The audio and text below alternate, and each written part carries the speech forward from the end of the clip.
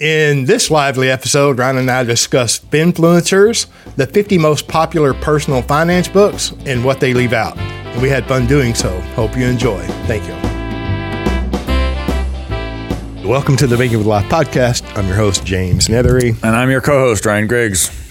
And here we are, beautiful Saturday morning, Fort Worth, Texas, 20 miles south of Fort Worth, Texas. And halfway through our 2 weeks of spring. Well, we did get some rain, thank God. So as usual, I don't have topics, and Ryan spent the last hour looking. I wonder how much the listeners love that. Almost every time we start an episode, it's, hey, we don't have a topic today.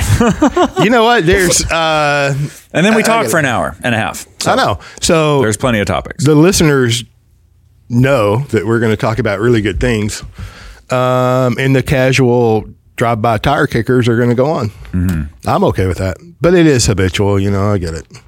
I'll come up with habitual is the different. Right word. Yep. Yeah. Okay. Well, how have you been, Mr. Griggs? I've been good, since getting the book manuscript submitted in March. That took a lot of time.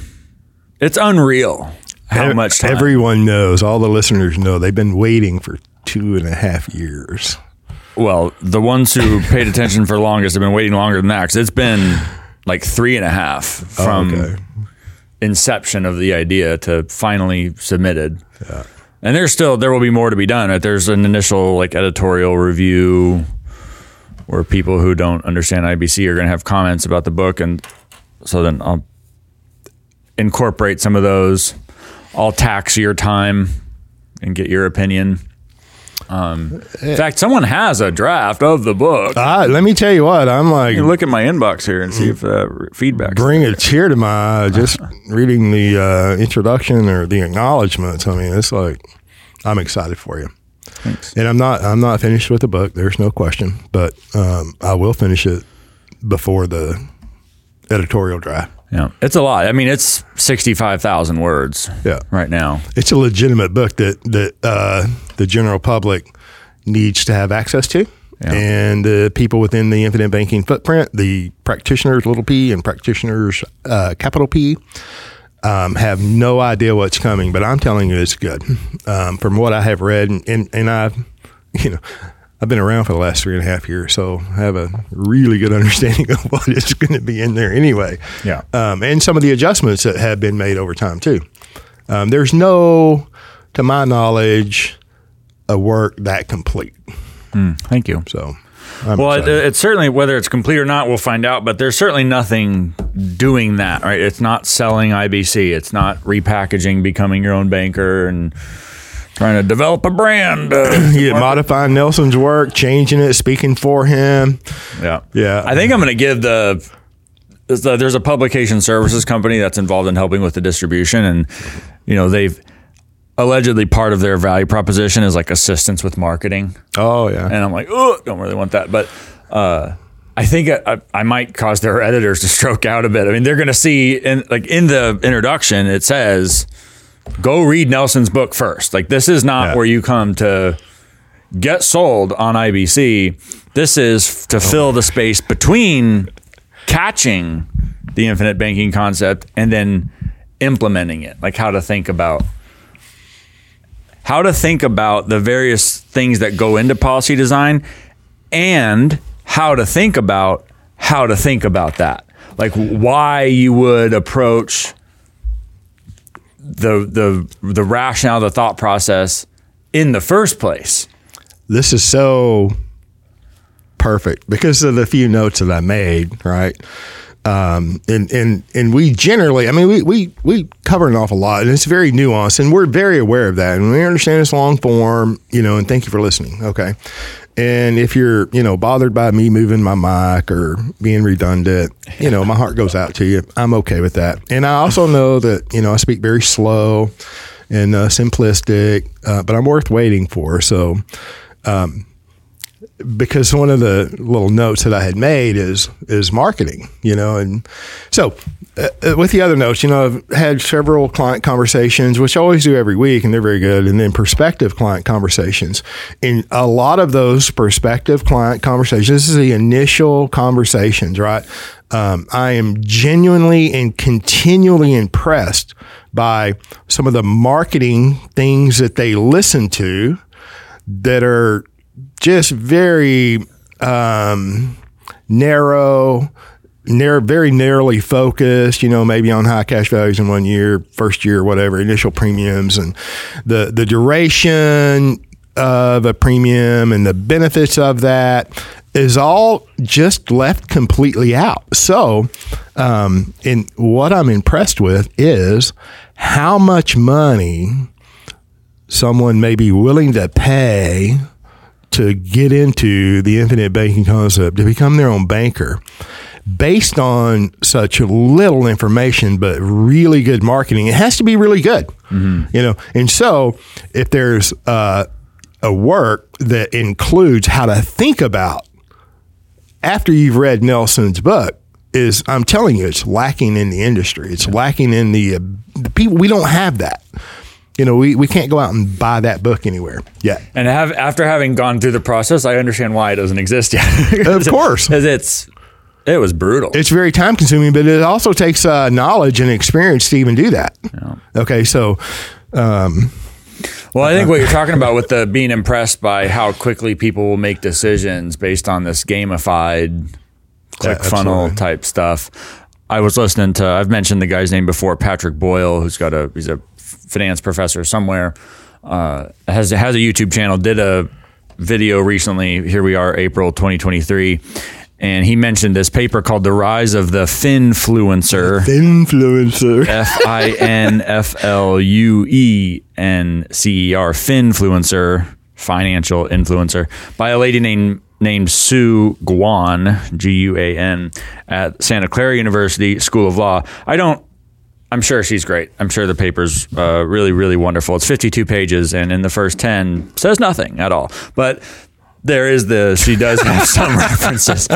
Sometimes academic, and lawyers, God bless them. I mean, I had a great call with a lawyer earlier this week, was stunned, but she's a law professor. Yeah, look, this is a side note. He sent me a text after he got off that call, and he said, "Hey, I had a fantastic call with an attorney," and I'm like, "Oh my gosh, those two words don't normally show up in the same sentence." I'm excited to hear about it.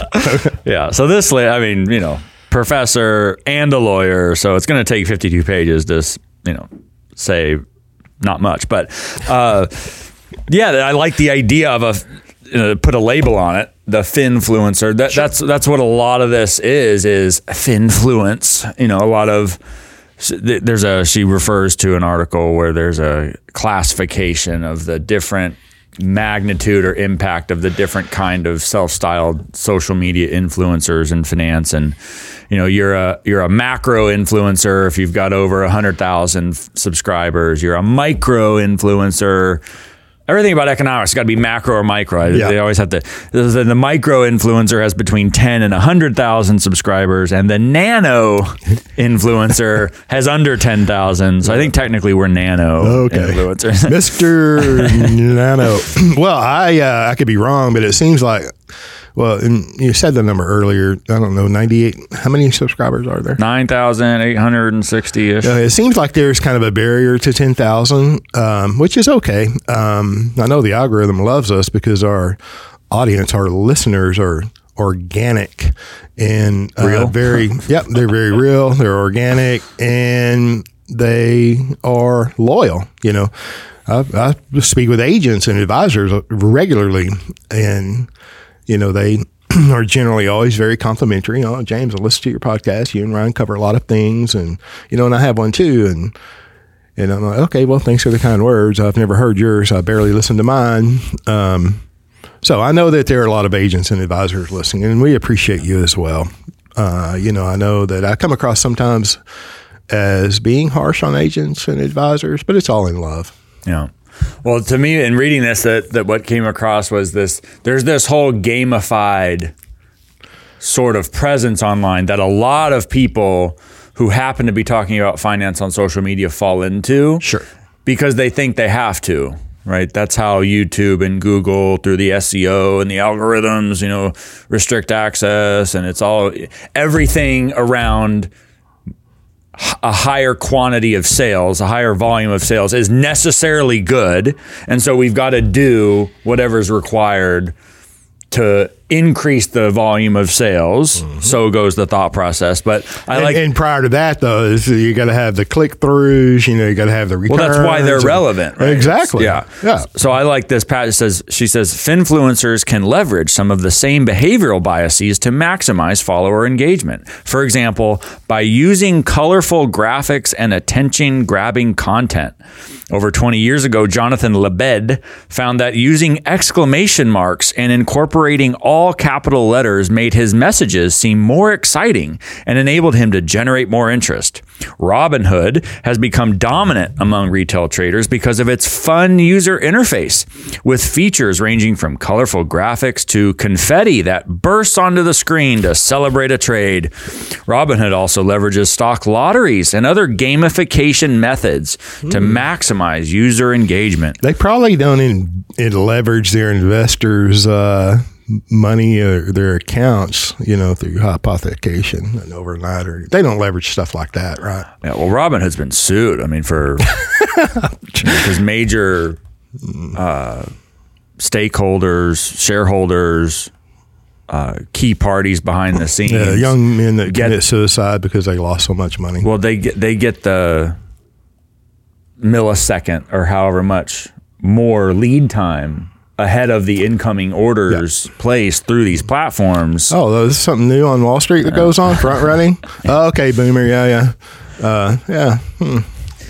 But this is exactly what it is. It's all this gamification and flashiness, and it's constant content curation and message curation. It's how do we, rather than just showing up and saying what we have to say and explaining it in a way that best communicates the message, it's how do we craft the medium to fit what will best perform with the algorithms. It does work. That's what irritates me. Yeah, it does work. Works. I mean, there's one sense in which it produces a certain kind of business. It works for them. Yeah. I mean, it's like, this is, kind of going back to a point, prospective clients, I'm amazed at the decisions they make based on so little information. They reach out to us, we have a conversation, and they don't understand what they don't understand. And if they knew what they didn't know, just, and how do you know what you don't know? I get it. But when you learn a little bit more deeply about the infinite banking concept and how dividend paying whole life works, their decision would have been completely different. But because an exclamation point 20 years ago, wow. Because whatever the graphics, whatever the music, the confetti, they are all in, it gets their attention. And then too, I've had lots of conversations where the consumer who has engaged with, Finfluencers, but I think Finfluencer may be an upgrade to some of the people that I'm referencing. I don't know. But once they've engaged, they see the red signs. They just see the red flags. They're like, that doesn't sound right. That doesn't sound right. But they want the idea. They want to become their own banker. They want to control the banking function in their life. They just want some freedom, right? And so the buzzwords are used. There's an air of legitimacy. But these red flags, they're going right by, and then they're still making the decision to do whatever they do. Mm-hmm. Then if they continue to learn, and then I see too that there's not everyone wants to continue to learn, right? Maybe they're just going to learn by application. But the people who continue to learn, then they can see that, I flew right by the red flags, and now understand what I did is either not good or could have been much better. Mm-hmm. I mean, how I deal with that almost weekly. I do a lot of yoga, and this one kid, bless his heart, he's a neuroscience PhD, and he was probably get along fabulously then. Oh, just wait. Nice guy. Yeah. It was good. Saw him at Rockwall, where I live, pretty small town, so like 3 coffee shops. And so I saw him at a coffee shop once, and like, hey, what are you doing? It's like, well, I do performance coach. He's not going to listen to this, so it's fine. I was like, I do performance coaching for entrepreneurs and business people. I'm like, oh, okay, cool, good for you. Yeah. He's like, have you heard of Grant Cardone? Have you heard of Mr. Beast? He's like, he got really excited. Yeah, these online influency people. And I'm like, yep. It's like, I probably have a different view than they do about. Well, what kind of business do you do? And you get all the markers and hire me, then I'll just take a percentage of all the increase that I'll bring you. And well, to his credit, I think he kind of knew that I'm not someone you approach and like try to pitch, like especially in person, like 6'5". I'm like, are you saying you're? I don't think I come across as someone who's like asking for a sales pitch. Like, everybody listening just identified with that. Who gets up looking for a sales pitch? Yeah. I mean, but some people look more. Like victims, like they're easier to get. But anyway, so he's explaining this to me, and so I'm like, yeah, I probably don't agree. He's like, well, what do you do? And I'm like, oh, great. I asked for that punishment, and so I told him. And it's like, yeah, me and my business partner, we do a podcast, but there's not money behind it. You could explain this. We've been doing it for a long time. They're long form. Don't really care what the algorithms are. Oh, that was you explaining to him what you I was like, yeah, I'm explaining everything to him and how we, attraction rather than promotion, not really interested in the whole ClickFunnels, being a part of all the modern crazes about how to be, quote unquote, successful online as a solopreneur. I'm going to start putting exclamation points. Well, I can't really, I can't really hide how I feel when people ask my opinion. I'm going to tell you. And he very quickly was like, "Well, I think you're leaving a lot of value on the table. There's a lot of people that you're not helping that you could be helping." And I'm like, okay, that's one way to look at it. The other way to look at it is there are people who do care, who do want to know, who want to go deep, who deserve attenthen first. Yeah. He's like, oh, yeah. And I'm like, oh, yeah. Completely foreign. Yeah. And, and a part of my point to him, too, was like, I don't want that lifestyle. I'm not going to live by the algorithm. I'm not going to live and die by what some Google engineer in Silicon Valley decided to throw into their search machine. Like, is that going to cost me business? I don't care. Like, if I woke up one day and said, the thing that I'm going to do is I'm going to make a lot of money. Right. Well, I go deal drugs. I go run for government. Oh my gosh. I go work for the Fed. Like I'd be doing other things. There's ways to make more money to look better on paper than to do this. But there's other parts to this. It's not all about that. And he's like, oh yeah. I'm like, yeah, well. It seems to me, which I understand that perspective from the young man, and I don't know him, hadn't met him, and wish him the very best. He is caught up in that marketing. Deep. Right? So eyeballs deep. Yeah. And so, he's greatly focused on that. And I have found working with people over the years that you can help them long term, more substantially, if you spend the appropriate amount of time, if they spend the appropriate amount of time. And I'm not putting everything on the consumer, but the responsibility, there's a, carpe diem and caveat emptor, right? You're responsible for what you do, and this. You're responsible for everything that you think you own, everything that you're, responsible to manage. I mean, you're responsible. So you cannot negate your decision-making process, to online marketers, influencers, or whoever has the next pitch, which I really hate that word pitch in sales, because I consider myself a professional salesman, among other things. And I believe the word pitch belongs on the baseball field. Mm-hmm. But that's just me personally. And I know all you salespeople that have heard the proper pitch and had all this training on how to properly pitch your product will disagree with me, and I'm okay with that. So I think that there is that's where I think the enduring value is with, knowledge and experience. And I'm not going to buy it. I'm not going to buy anything out of impulse. I mean, I'm human. I get it. I do that. I'm just saying that major purchases do not come from impulse. Right. If I'm going to buy a life insurance premium, and I promise you, I buy life insurance. You know, I'm just not going to willy-nilly throw money at it like people do today in the working world. You know, or say the working world, we're all working. There's no disparagement there. You know, we all go to work and they have retirement plans, and, you know, you have to opt out of them now. Well, everybody else is opted into their qualified retirement plan. So everybody's doing it. So it takes no amount of research to, you know, talk yourself out of it or look at the alternatives. And so I'm just saying that's not really an impulse buy. It's just so easy. It's more difficult to do something different, right? And that's where the value in this success is, even if you make a mistake, in my opinion, in general decisions that, you know, are substantial. You know, so I'll press for time like everyone else. You know, and you know, we've talked about the opposition or the comments on the long form, this podcast being long form, and I'm pretty resolute that, you know, you can stop at any time, you can digest it in increments, and there are some sections that are worthy to be listened to more than one time, and I'm talking about more than 2 times, right? And I have lots of clients, and I'm sure you do too, that I hear continually, James, I'm going through all of the episodes for the 3rd time.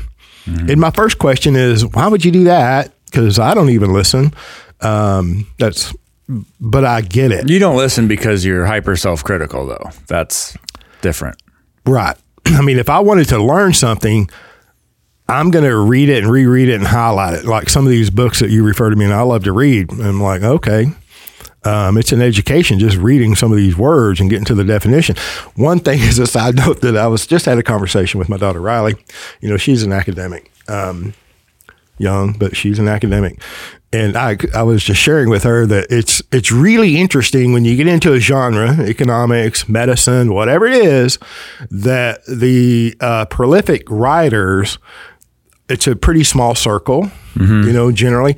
And you can see if you read enough and you pay attention, it took a bit for it to dawn upon me, but they use words competitively within their circle. You know, I'm going to one-up you on the big words I use. And it's like a game. You can't deny it because you're an academic, and I know you've seen it, and I think it's quite interesting.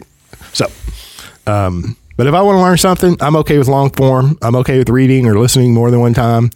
And I'm even okay with making a mistake. You know, if I've done everything that I've known to do or understand to do, or I have my method of making decisions and I apply it and I make the decision and make a mistake, okay.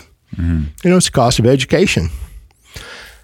But to listen to a 30-minute presentation from a Finfluencer or a wannabe Finfluencer and make a substantial investment, and life insurance is not an investment into anything, make a substantial purchase is beyond me.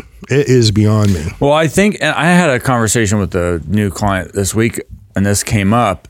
It's like, I get to wondering why people behave the way they do, like with respect to what you're talking about, making a quick decision. And I've mentioned before this idea that of being backed into a corner, right, of this fight or flight response, of being under a state of perpetual financial stress because we're so hyper undercapitalized. We haven't even been told to think in terms of capitalizing. It's like you take an animal and you like ripped it away from its genetic evolution, and it didn't know that it had to store up food, you know, so that every day it had to go out and scavenge to survive, to subsist. And you can imagine that kind of organism that's in that hyper stress environment, hyper stress mode all the time, in an ever more threatening environment with ever more things that could hurt you or take that organism out. There's this constant tension of, I've got to act now in order to survive. I got to do something now. I got to move quick. And then when something comes along in that context with a flavor of a solution to it, like kind of smells good enough, it's like, whew, let me jump on it quick.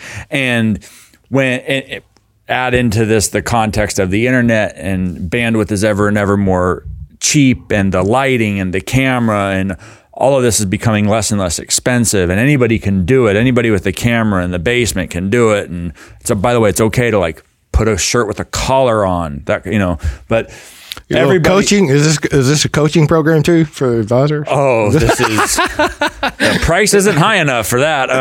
No. What's it pay? But everybody can do it, and there's more and more of it all the time. And the conventional environment is ever more fraught with hostility, and it's getting worse and worse. And so people are getting squeezed more. And at the same time, it's like sugar saturation. You know, there's sugar and high fructose corn syrup and all the food. And so we're starving. And then, oh, here's this plate of chemicals that's going to make you feel real good right now, and it's going to make you want more. Marketed just to the nth degree. Packaged and bowed up. Has the exclamation point and the confetti and the bright colors and the great sounds. Free. And everybody's doing it, and you're the only one that's not doing it. Yeah. It's extreme. There's a spirit of seductiveness to all of that that's very insidious, right? One of the many spirits that are attached. Yeah. Yeah. But I think that's why. And so people are there's the starvation for elucidation, for understanding, for a solution, for the truth. And this, you know, the marketers who are themselves bolstered by this. If it's voluntary, if it's commercial, it's therefore good. There's, you know, all this other stuff about service or anything that might go deeper, that's beyond the mere superficiality of the morality of a sale. Like it's good to sell, and salesmanship is good, so I'm going to go sell. And as long as the price gets paid, then that's a good thing. They're caught up in the same thing. You know, if I don't sell something, I'm going to die or not live tomorrow. They're doing the same thing. Absolutely. They're in the same environment. Absolutely. I know, you know, look, I've been in sales my whole life. You know, of course, I don't allow anyone to pigeonhole me as only a salesman. I'm just stating the fact that I believe professional salespeople is required, preferred, and valuable. And so that's not a negative connotation to me. Okay. Being a professional salesperson. So I have my whole career, especially early on, you know, you know, you're trying to provide a good service to people. You love people. That's what I think most everyone that goes into the financial services industry, I'm going to extract Wall Street and out of this comment. But the everyday advisor, you know, that's in your town, across town, I believe it's like medicine. They want to help people, right? And then things go wrong or whatever. But early in my career, you know, you can't avoid the sales training, right? And you don't even have the knowledge of the whole construct of what's really going on. But this idea that, you know, you're out of business every day unless you sell something, you know, it feeds into that stress of survival. And then maybe, you know, you don't know your product or the industry or whatever it is. There's a learning curve to everything. I don't care if you're selling windows, cars, or whatever, right? The early on, I mean, there's a reason why sales organizations give a salary, right? Or a draw plus a commission, right? And so there's a bit of that scarcity survival stress. It's such a good point that the online ClickFunnels marketeers are in the same hyper-stressed pervasive threat everywhere environment as are the consumers. That's such a good point. But it's true. I mean, if you think it makes total complete sense. Yeah. So and I'm just going to get my insurance license and I'm going to generate some cash flow. Oh my gosh. You know, I think we had the conversation earlier this week. You know, I mean, I think I got hacked on Facebook a couple of weeks ago. You know, I didn't change my password. I'm not going to call my wife. Find out what my Facebook password is. You know, I'm such a non-tech guy and I'm okay with that. Because it creates stress for me. Anyway, I got a lot of these, and I keep, you know, I have a personal Facebook page, and then I have a James C. Nether and Associates Facebook page. I separate the two, right? And I think it was on the James C. Nether. I'm getting all of these friend requests or followers, right? And you look at them, and they're from all over the world. You know, they don't speak English. and there's no connection that you can see because the accounts are only 2 or 3 days old to the financial world or any other thing that I have interest in. Okay. And then I want to also say, while I'm on Facebook, and I do get on Facebook, I know I'm a boomer. I entertain myself from time to time on the commentaries with the financial entertainers, because they advertise all over Facebook. Of entertainment, but okay. Yeah, well, the Finfluencers, right? The ones that have 80 million followers a week and or less. And the commentary. And I mean, I have screenshotted some of these comments because they are so entertaining. You can clearly see the people who have drank the Kool-Aid on buy term and invest the difference. You can clearly see the consumer. You can clearly see the we call them termites in the industry, the people that promote term only, right? And then bash whole life and then you see it's just an evolution or you can just see the segregation of the groups by their comments, right? And it's amazing to me. And then like the people that love IUL and then the people who understand IUL and then the people who don't understand IUL and then they combine everything IUL with whole life and it's all the same. And it's just amazing to me. Okay. And when some of the comments are really good and entertaining, you do a little trolling and you click on them. And I ran across in this one thread, of course, there's a very long thread. I didn't read all the comments. And thank you for the friends and clients that, shout out Ryan, James, and Banking with Life. I appreciate you very much. Directing to people, well, if you want clarity on whole life, go here, right? But clicking on some of these commentators that are very interesting, and I think that I know I screenshotted 3, so there are more than that. You get to what they do, and they're digital creators. Speaking to exactly what you're saying, I'll go get an insurance license and then I'll create whatever, replicate whatever system or repackage a system that I'm paying for and add a profit on it and whatever. I'm a capitalist. I'm not opposed to profits. And it's like they have no idea about life insurance, but that's what they're promoting. And they are the ones that it's not like your academic article there that is fabulous. That's giving a full reference. You want to learn about these things. Here's where you're going. Here's what you can expect. Here's an idea of what you can learn.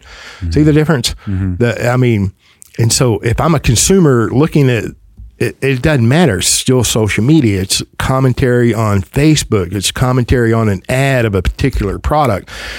The only thing what is a consumer really going to learn?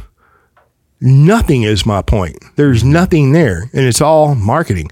Oh, I can get a life insurance license. The only thing harder to get than a life insurance license is a driver's license. Okay. And then I'm going to go get a contract with a life insurance company that's starving for sales. By the way, at least driving's fun.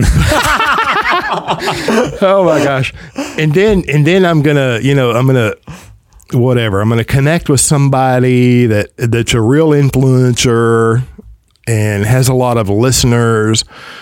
And oh my God, caveat emptor, buyer beware. It's not good. Yeah, I think it's in economics. We talk a lot about specialization, and and with it, the idea of opportunity cost. And if we're spending all this time and money on improving the marketing machine and how well it performs on the online programs, it's like, what's the opportunity cost there? Like, what's being sacrificed to do that? And when I talk to underwriters and company executives and hear about what goes on in other agencies and the quality or lack thereof of applications and the feeling, if any, with regard to service, it's like if a tenth of the time spent on the marketing and the social media and the internet stuff, if a tenth of that was spent on improving professional relationships, on improving the quality of business conducted, the industry would be transformed. Including improving your understanding, your skills of like conveying a product. I mean, self-improvement is the point. Yeah. I had a client earlier this week, new client, and just talk about threat, the threat environment. Some people get very hung up on, very deeply concerned about modified endowment contract tax status or MEC tax status. Oh, yeah. Right. And the tax status is very negative. We get it. Distributions, once cash value exceeds cost basis, are taxable. There's always a 10% penalty if it's before 59.5. Like, things change for the worse in a lot of ways. And we get that, but some people, they hear about it and it's very amorphous, and probably on purpose, and the legal history and like why modified endowment contract tax status is determined as a function of the pace of growth of cash value relative to death benefit, and the particular reasons that relationship is analyzed in a certain time frame and not others, is all very opaque, and there's not a lot on it, and it's confusing. And then, just to understand the history alone is one thing, but then to understand how it works in the context of IBC in the present day is like more complicated. And I mean, I think I do as well as anybody in explaining the essential concepts that are bound up in this idea of non-MEC versus MEC tax status and what can be done to prevent it. But this one gentleman was just, it was almost like nothing was enough, right? And the response came back, well, once I see it on an illustration, I'll understand. And it's like, oh, probably not, because not all you're going to see on an illustration is a MEC limit, MEC premium, 7-pay premium in the first year. Its number's going to change. The first 7, right? The initial 7-pay premium for that first year with respect to the first 7. And as soon as that change, as soon as we shift the time frame to the year 2 through 8 rather than 1 through 7, it's going to recalibrate. And so my point to him was like, look, I'm not trying to be an asshole. I'm not trying to just flick at you and poke at you, but looking at the page is not going to do anything for you. Yeah. They might see an ampersand or asterisk, somewhere in the future year, and when the policy would become a MEC potentially. But then the agent or the advisor will probably just, reduce the premium or reduce pay up or manipulate the illustration to avoid the ampersand. Yeah. Or asterisk. And so that really, and I'm in complete agreement with you. So the Internal Revenue Code has a formula to determine a modified endowment contract, right? And then as you said earlier before the cameras were turned on, the Society of Actuaries have a 600-page book that there's 2 pages that speak on a modified endowment contract. Yeah. So, the illustration is not going to answer the question. If you go to that book and find those 2 pages and go to the Internal Revenue Code and look at their formula, and you can find all 3 of those components, you're still not going to be clear on a MEC. My opinion. I could be wrong. No, you're right. Because I've tried. And I have, with one individual product designer at one company in particular, we have a great ongoing relationship where we discuss hyper-technical stuff like this. But to say that you've got to be an actuary in order to understand when a particular policy would become a MEC, like even that in a sense is not true, right? The formulas are designed and embedded in the software with respect to actuarial data analysis of tens of thousands of lives.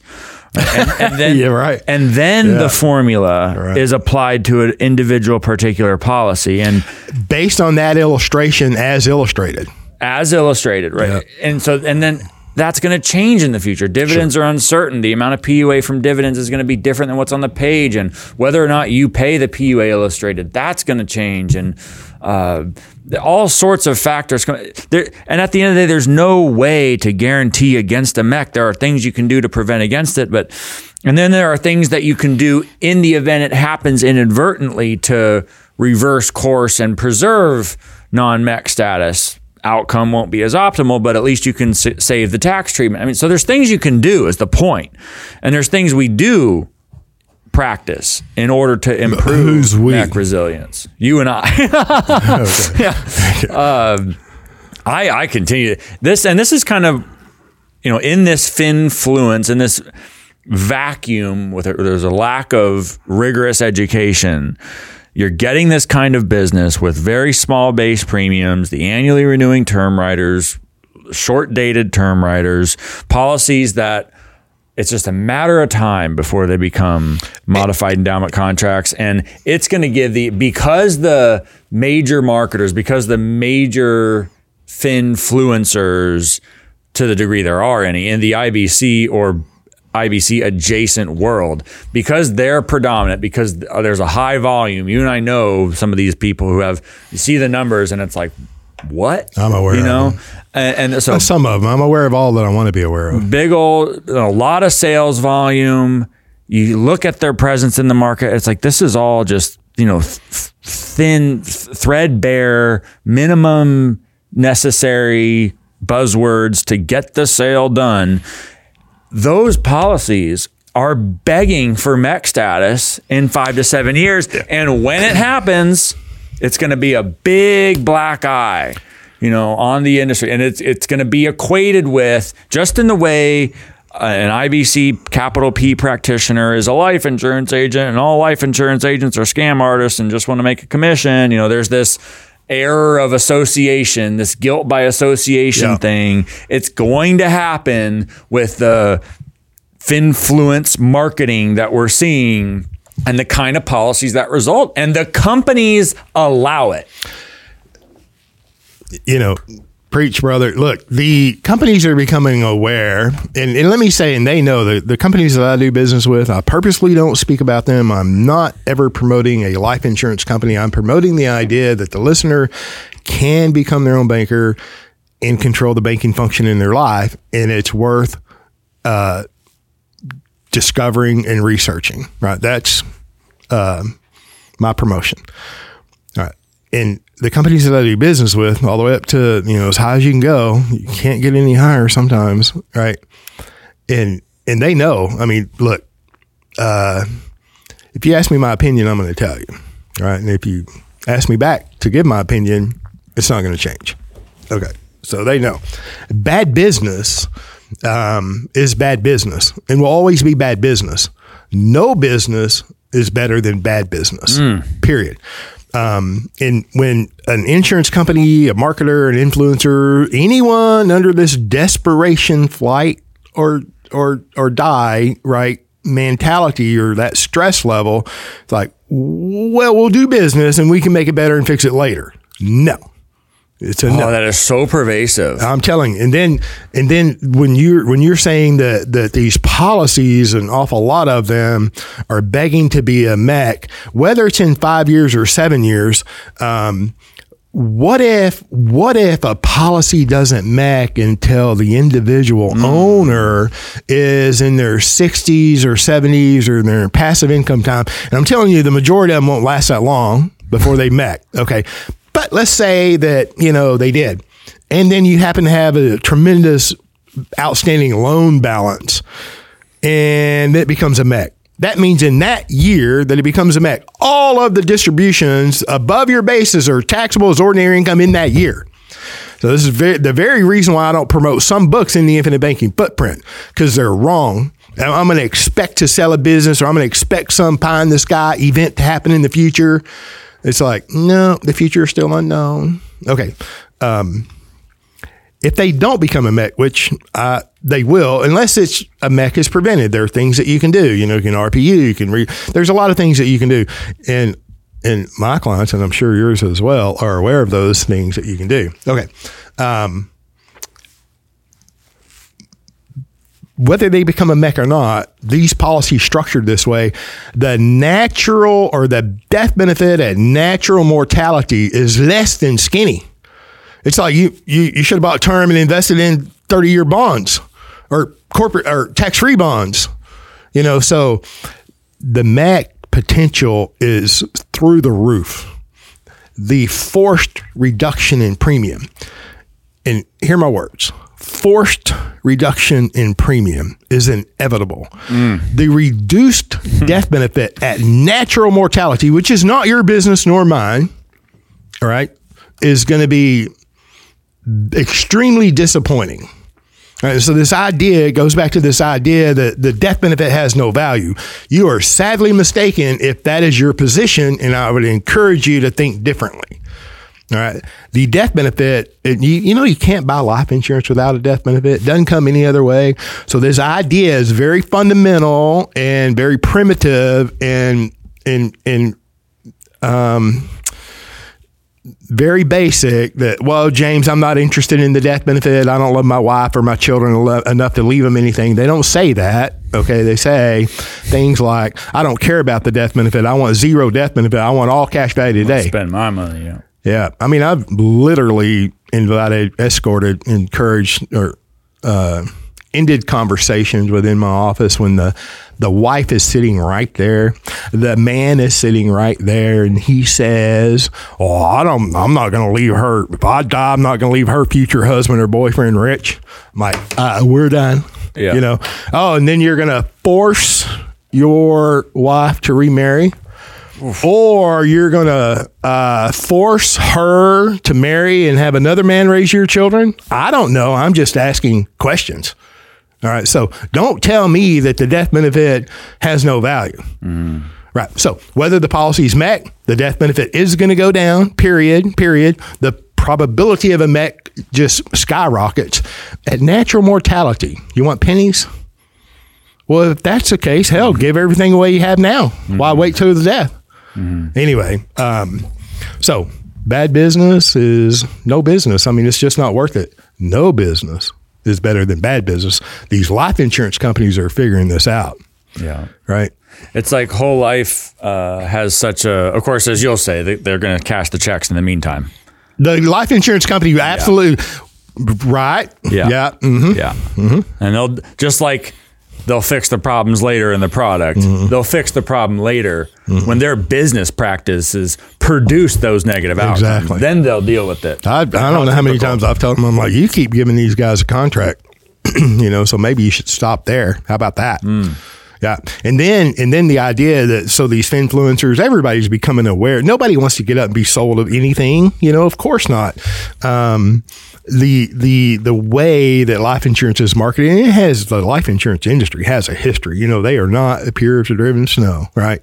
There are reasons, and not only because of sales practices, that MECs even, we've talked about MECs, you've written articles, I mean, just the genesis of a MEC, and government and the lack of the insurance industry to defend themselves. It still goes on today. They're afraid, it's like that memo that, you've written about, and I'm still working on my commentary. I get it.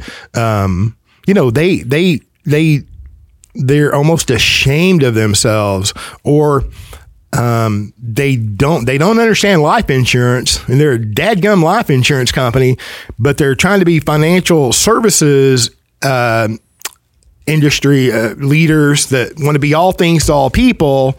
And wait, you've got all of these marketers that are doing this, and now all of a sudden you have a problem while you're still cashing the checks. Yeah. The sense of shame and guilt around just bona fide, plain old whole life. It's been so pilloried and just trashed by all FTC and Ralph Nader and all the, Crown, like you've mentioned, Crown Financial. Gary Knorr. Whole life, how stupid. And it's so ad hominem and just lathered in this negative, they're just re-parroting what they've heard. They're just parroting, they're parroting what they've heard. And how often in life do you encounter something where the vitriol, just the vehement vitriolic nastiness is just poured on the thing that really, where all the value really is, right? I wonder why. Yeah, it's all. Was there a book written about a story about a man who was, killed because he was so hated when in fact he was the savior of the world? I don't know, but maybe this is an archetypal story. Is my point? Maybe this is nothing new, right? Where the thing that is so good, that is so valuable, that is so easy to understand really at its core, so simple to understand at its core, uncomplicated, is just vilified and crushed, and all these forces marshal to tear it down, and yet it survives. right? And yet there are the companies who still do it, who last over a century. Like, it still persists. It's still there, despite this organized march to tear it down. And, the people who are involved are evil. It's not that they're merely wrong. It's not that they're incorrect. No, they're evil. They're out to get a commission. They're just out to sell you something to get your money.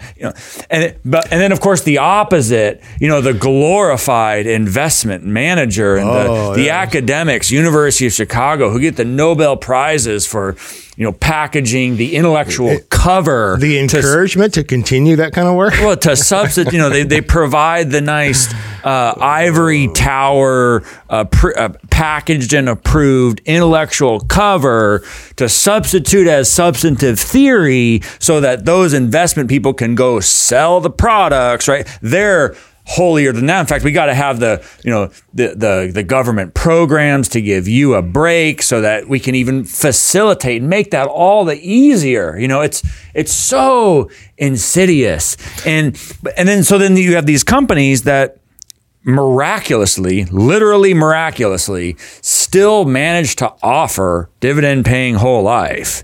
And the sense of shame and guilt that they feel about their own core. I mean, it's like the self-hating phenomenon. Yep. And there are bona fide companies that most of y'all have never heard of, unless you watch a whole bunch of insurance-related stuff on YouTube, that don't feel that way. That are the exception, right?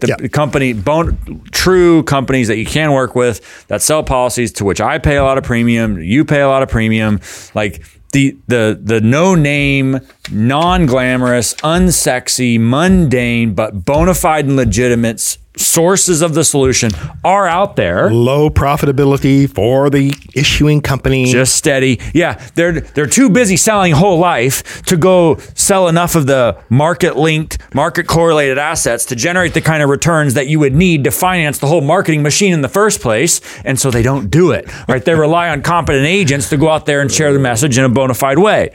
What a concept. But it's so...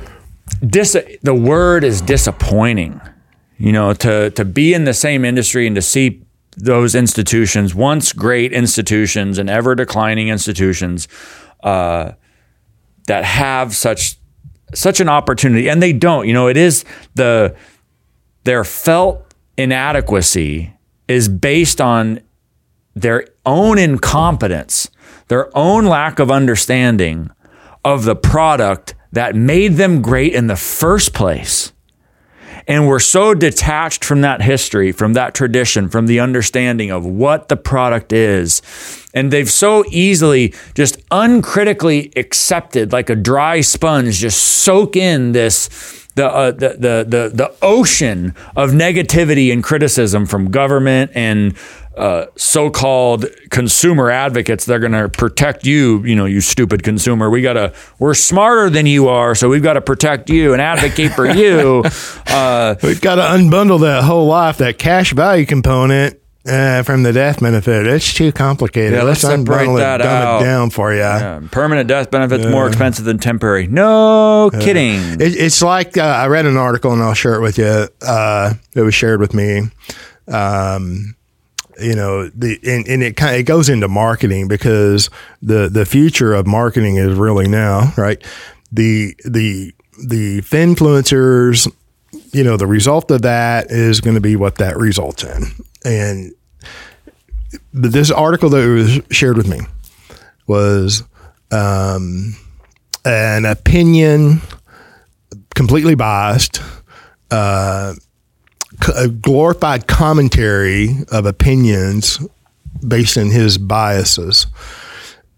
But it was disguised as an academic article. Oh. Right? Yeah. 37 pages. Well written, but completely full of errors.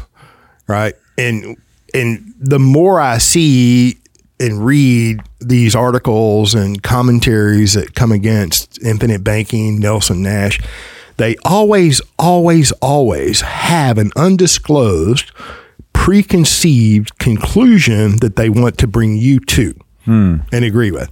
Yeah. Okay, just disclose it up front. Look, say it. Yeah. Yeah, just say it, And there's just going to be more of that. It's hilarious to me how they, the type you're talking about, want to put themselves forth as unbiased. You know? Yes. I'm unbiased. Yeah. I'm just awash in angelic purity of non-bias. I want complete transparency, right? And then there's no transparency with the whole life and the commissions or the dividend or the structure or whatever.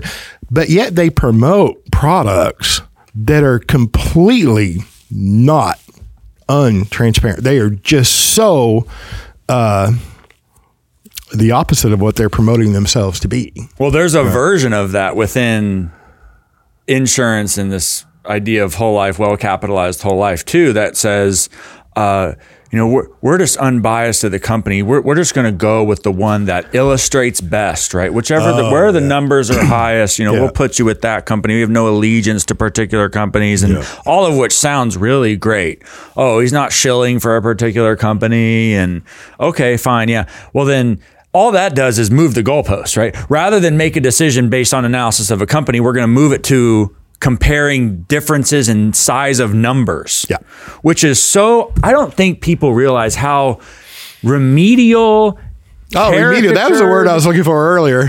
I mean, it's so, I'm almost fascinated by it. Like, you're boiling down a decision of who to create this capacity to execute and control the banking function based on observing which number is bigger. Yeah. Like that's what it takes. All I got to do is put my stuff into the machine, into the black algorithmic box machine, and they're going to show me some numbers, and then all I have to do is pick which one's bigger. Yeah. It's a Barney and Friends cartoon caricature of financial analysis. It's terrible.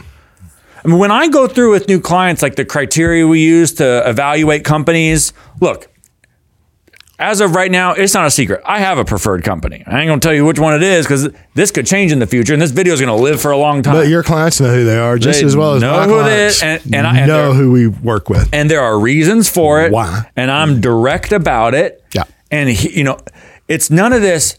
And that, by the way, that takes time. We have to go and think through what criteria would matter and why, and what are the second and third level implications, and how's that going to affect things over the long term. The things very broad, all of the things that are going to occur in the unknown future. Yes. I mean, some of which are clear, this is likely to happen, that's likely to happen. But if that is left out when you're looking at this number is bigger than this number. Yeah, I'm going to distill all of that, right? I'm going to crank the burner, boil all that away, and all that's going to be left is a little crystal of a number. Yeah.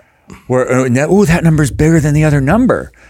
And then the wonderful Banking with Life hater pages online where my illustration proves that they're wrong, right? This display, these numbers on a page from this, all of which are non-guaranteed, based on all sorts of assumptions, that's proof that what we're saying is wrong. Yeah.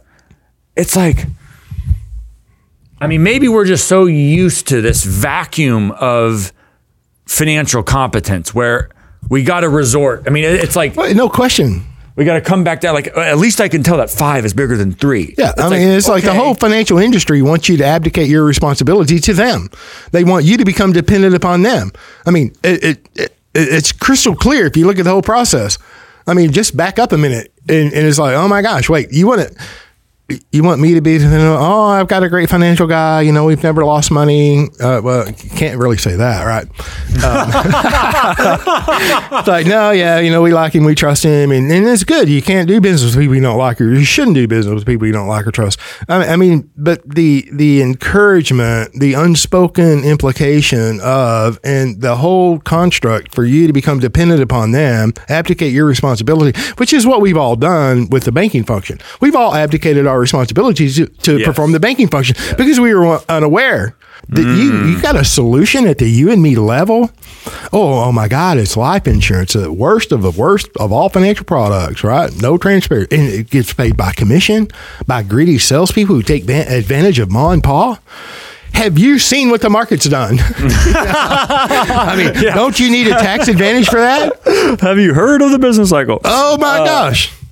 I would have mentioned this before as we get, here's a little carrot for the people who have followed us here for the last hour, but I mentioned Patrick Boyle earlier. We talked about this other article where, the Finfluencer thing. Well, he mentions another article by a guy named James Choi, CHOI, in the Journal of Economic Perspectives. The article is titled Popular Personal Financial Advice versus the Professors. God bless all of them. He goes about and examines the 50 most popular personal finance books as listed on this website called Goodreads, which is like a central clearinghouse for book reviews, in like May of 2019, I think it was. So it's, back a few years, but still, these are very popular, millions and millions of copies sold. And he goes through and groups some key advice across the 50 different books. Great and article. Then Great. Yeah, wonderful. Again, James Choi. Well, you heard me say it. Go back and it's available. Journal of Economic Perspective, which by the way is free. You can actually get this. It's an academic journal, but it's meant to be accessible to the public. It's available on the American Economic Association website or AEA.org. Anyway, he goes through these 50 books and groups and sort of categorizes the types of advice that these personal finance people, these very well-regarded personal finance authors give. And then each of the various authors has a different twist on each of the various categories, right? Okay, so he's got a table in here where he lists out the different buckets. 1, 2, 3, 4, 5, 6, 7, 8. 8 buckets, eight general categories where the authors all have something to say and they all vary kind of in what they say. What I want to point out is I'm going to read this list, these eight buckets, and I want you to think about what's missing. Okay. Oh my gosh. What category, what buckets could be missing? All right. So topic number 1 is saving, right? How much should you save? What's the form of saving? 2, portfolio equity share. 3, dividends from stocks. Dividends from stocks. Yeah. 4, equity styles. So what sort of publicly traded company should you buy? International diversification. So are they domestic or are they foreign stocks? Active mutual fund management. Or passive, yeah. What kind of index should you buy? To the what? Stock market. Okay. Non-mortgage debt pay down. So what's the attitude towards non-mortgage type debt? Credit cards, personal loans. And then mortgage choices. What kind of mortgage are you going to get? 15-year. Yeah. 30. Those are your 8. HELOC. What's missing from that list? 2 extremely important, fundamental for success, in my opinion. What would they be for you? For me, the lack of the banking is never mentioned. There, thank you. And then the business cycle. That was literally, we're on the same page. That's exactly what I was. Yeah. Well, I'm no accounting for how to weather the business cycle. You could do a keyword search for fractional reserve banking or business cycle, boom and bust cycle. You won't find anything. And then the presumption here is what you get to do with, first of all, you can save, so you can not spend money. Whoa, what a revelation. 2, what do you do with the save? Well, of course you invest it. Of course. It's a mere matter of, should you buy stocks that pay dividends, or should you buy domestic or foreign stocks, or should you buy an index of the stocks? Like that those are just the assumptions, all nested within the give up control of your capital.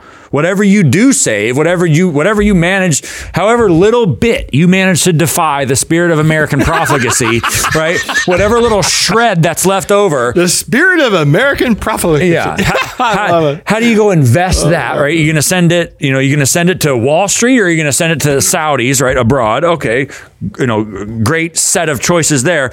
And then, of the cart of rotten apples, which do you want? The fixed mortgage or the adjustable one? Yeah. And guess what? By the way, the professors tell you to choose an adjustable rate mortgage. All right, so get yourself into the one with the varying, because that's never caused any problems in the past. Oh, yeah, it's probably not going to happen now. The people who bought variable rate mortgages, and some of them, I'm just saying, because I know personally, not myself, buy fixed long term. Okay.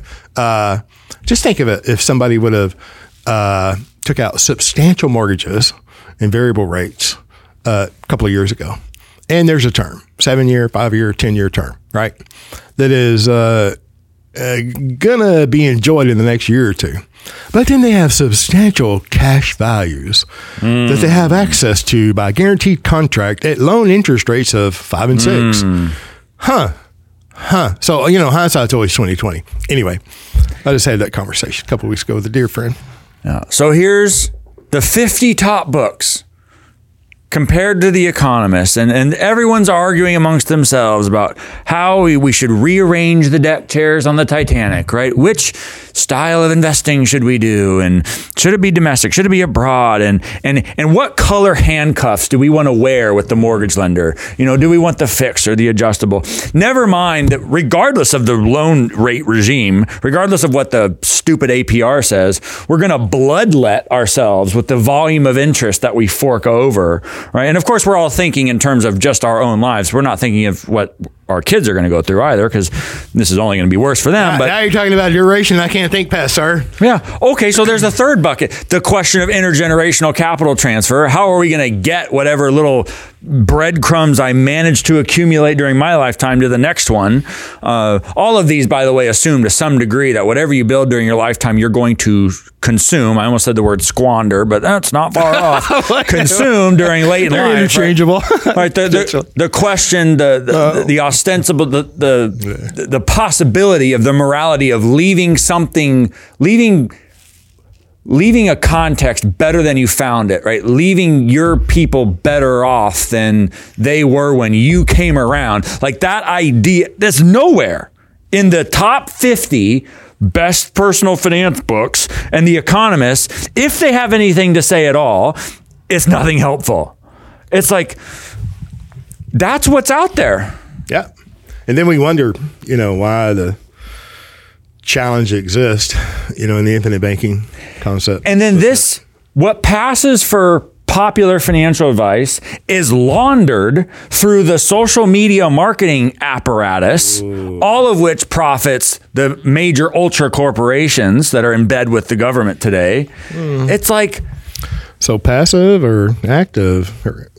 Yeah. You want to invest in these big. Gosh, which index should I get? So then people, and that's one of the reasons why they say, and God bless them, the engineers, you want to put together the spreadsheets, and you're going to, rather than looking at the numbers to tell which one's bigger, you're going to have the spreadsheet tell you, okay, put a color on it.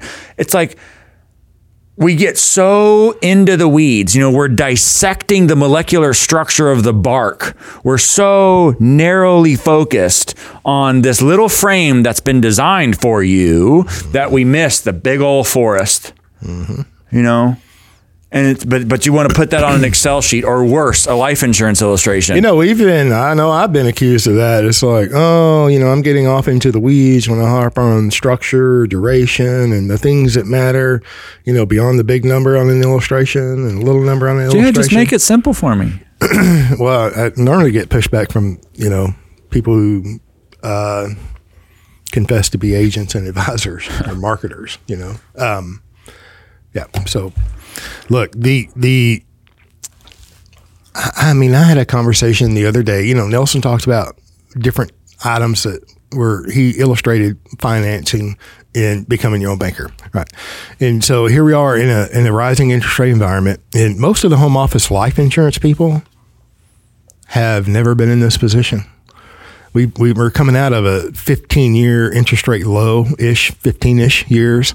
Right? They have no context at all. They have no context. So these portfolio managers, now some of them are older and they can vaguely remember. But, most of the executives at the life insurance companies have not been in this situation, right? And, we talk all the time. And I think in the episode 167, I kind of went through unintentionally that day, but mutual funds and bank runs. And the things that I discussed in there,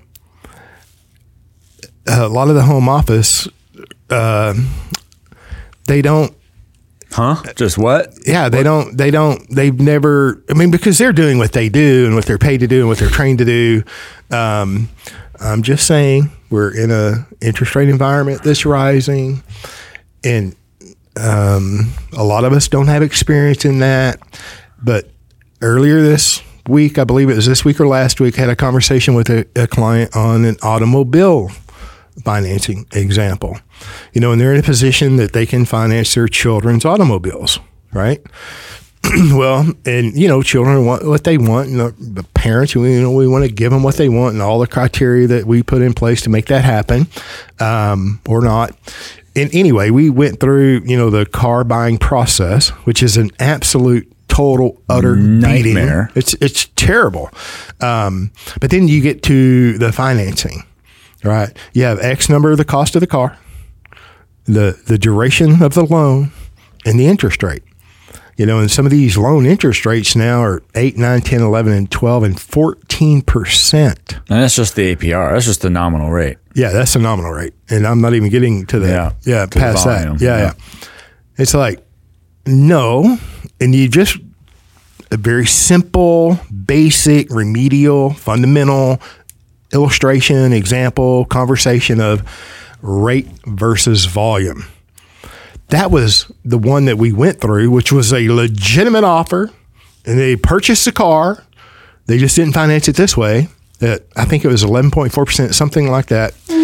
And you got to drag these time payments out forever to get it where it's affordable. It turned out to be 67% interest by volume. Wow. And Nelson talks about 34.5%. Right. Yeah. Even in the last several years, I frequently found it to be 50% by volume. Yeah, the numbers, you figure the numbers got to go up because the prices of everything has gone up, right? And especially the things we borrow to buy. Yes. Right. The houses, the cars, everything that's a big ticket item, these durable consumer goods, let's say, but including businesses, right? Anything of substantial value, anything that we call durable in economics that you've got to borrow money to pay for. Well, the nominal price, the dollar market price of the thing is shooting through the roof. And just like you said, you got to drag that loan duration out for as long as possible. It won't be long before we have 50-year mortgages, I'm sure of it, because they have them in Australia. Yeah, because you've got to drag that duration out, because the debt is the amount of debt required to get the payment done is so high. People have no savings to begin with, so down payment, LOL. Right? We got to get that monthly service cost down low enough for you to still survive for the next few months at least. And so you can squander more money. No, I'm kidding. And so I think there absolutely is a case to be made that over time, as that continues to happen, the volume, it's almost baked into the system. And of course it is. Almost. The volume of interest as a percentage of what's of the principal borrowed is of course going to increase.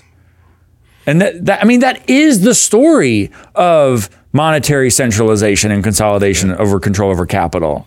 So it's only going to get worse. So the problem's bad enough. It was bad enough when Nelson wrote the book. It's gotten worse since then. And where do you think we're going? It's going to get better.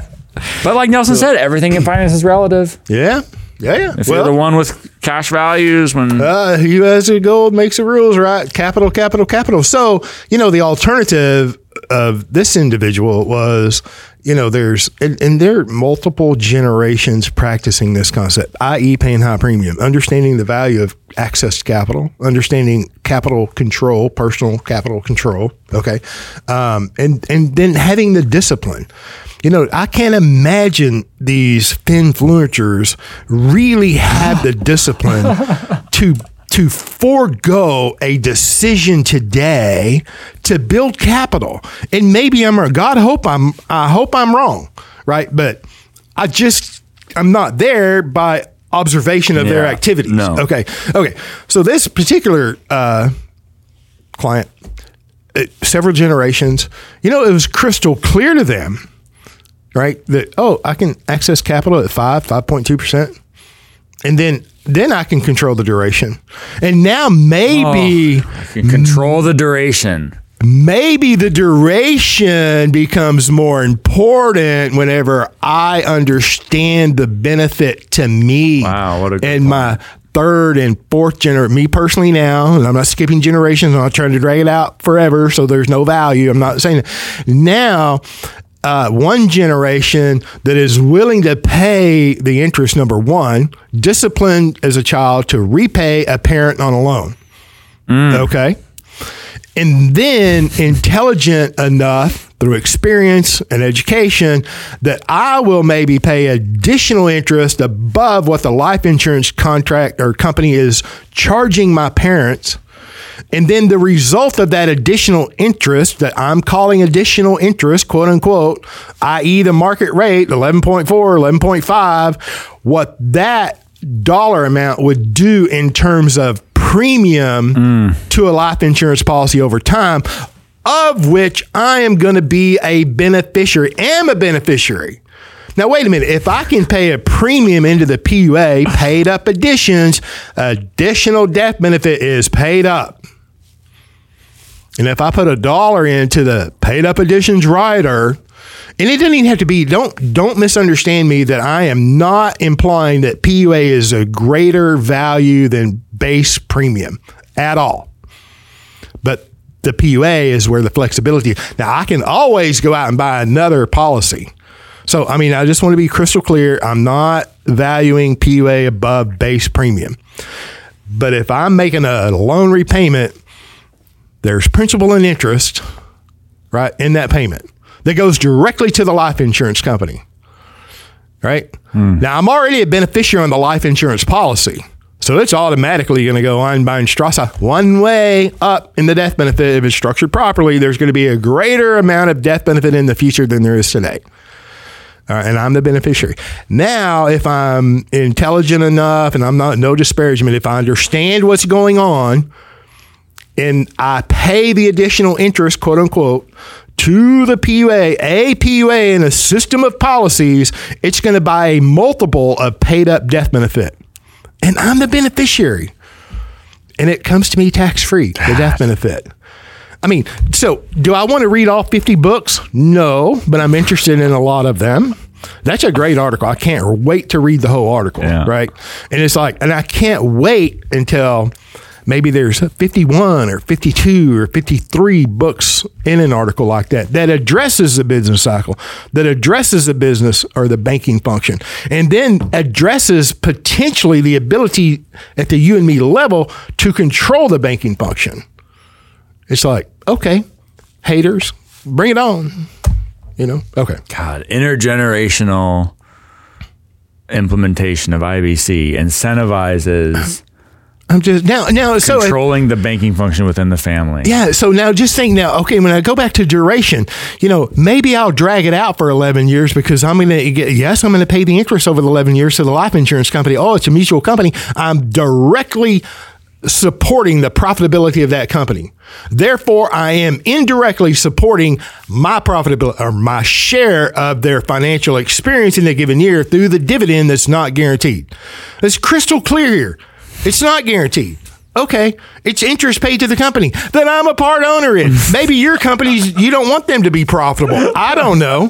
And then now, do I have to really get above third grade math? I really don't, and I'm not going to, right? And I don't understand why the academics, which in some of these articles were really the professors' views on economics and personal finance as opposed and contrasted by the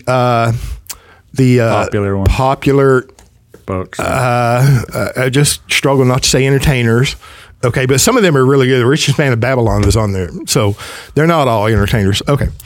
So do I have to get lost in indexing, passive, active, managed, tactical? Do I have to get lost in Harry Markowitz, Efficient Frontier? I mean, do I have to have a PhD in economics, right, to be successful?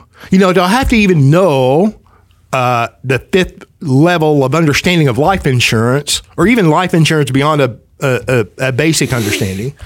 You know, no. Do I have to have a license? Do I have to be an engineer? Do I have to do any of that? No. And so many clients, it's like, well, you know, the people that I'm associated with, you know, I can't talk about banking with them. They're college educated. They have degrees and they like poo-poo everything I say.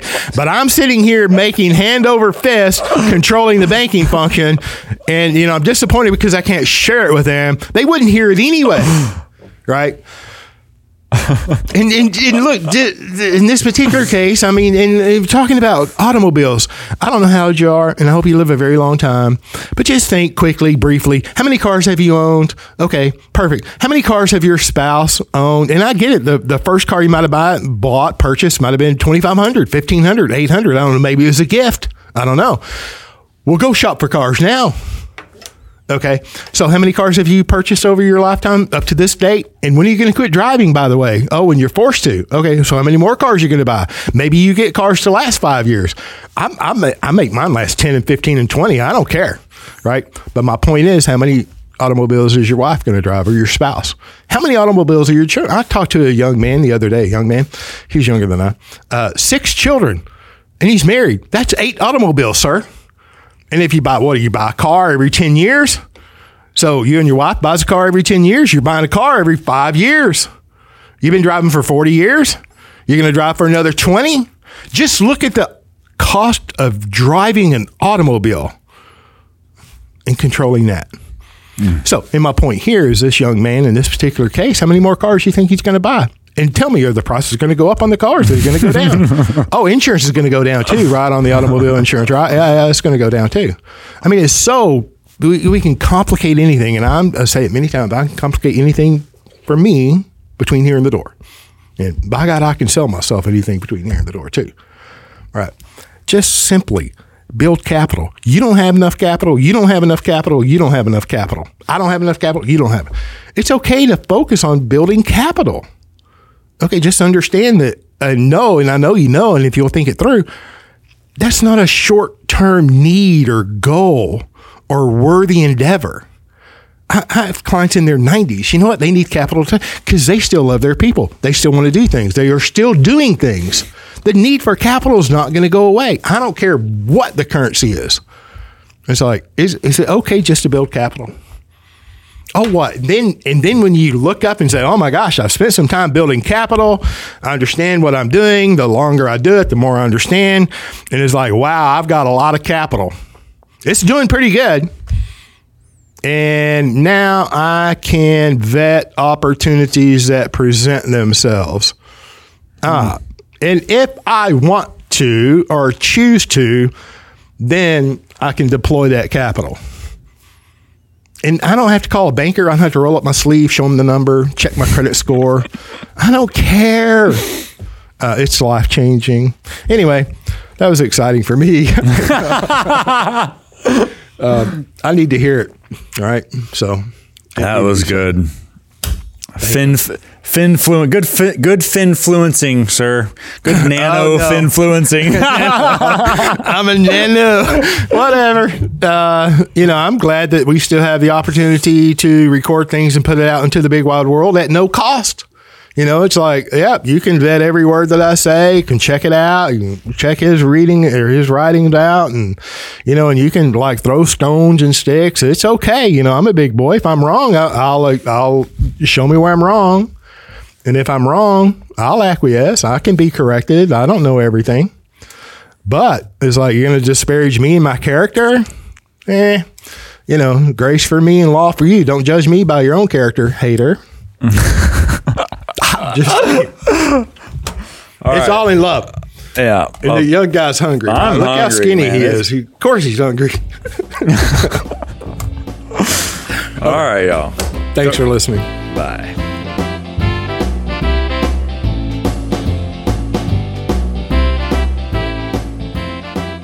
Thank you for joining us on the Banking with Life podcast.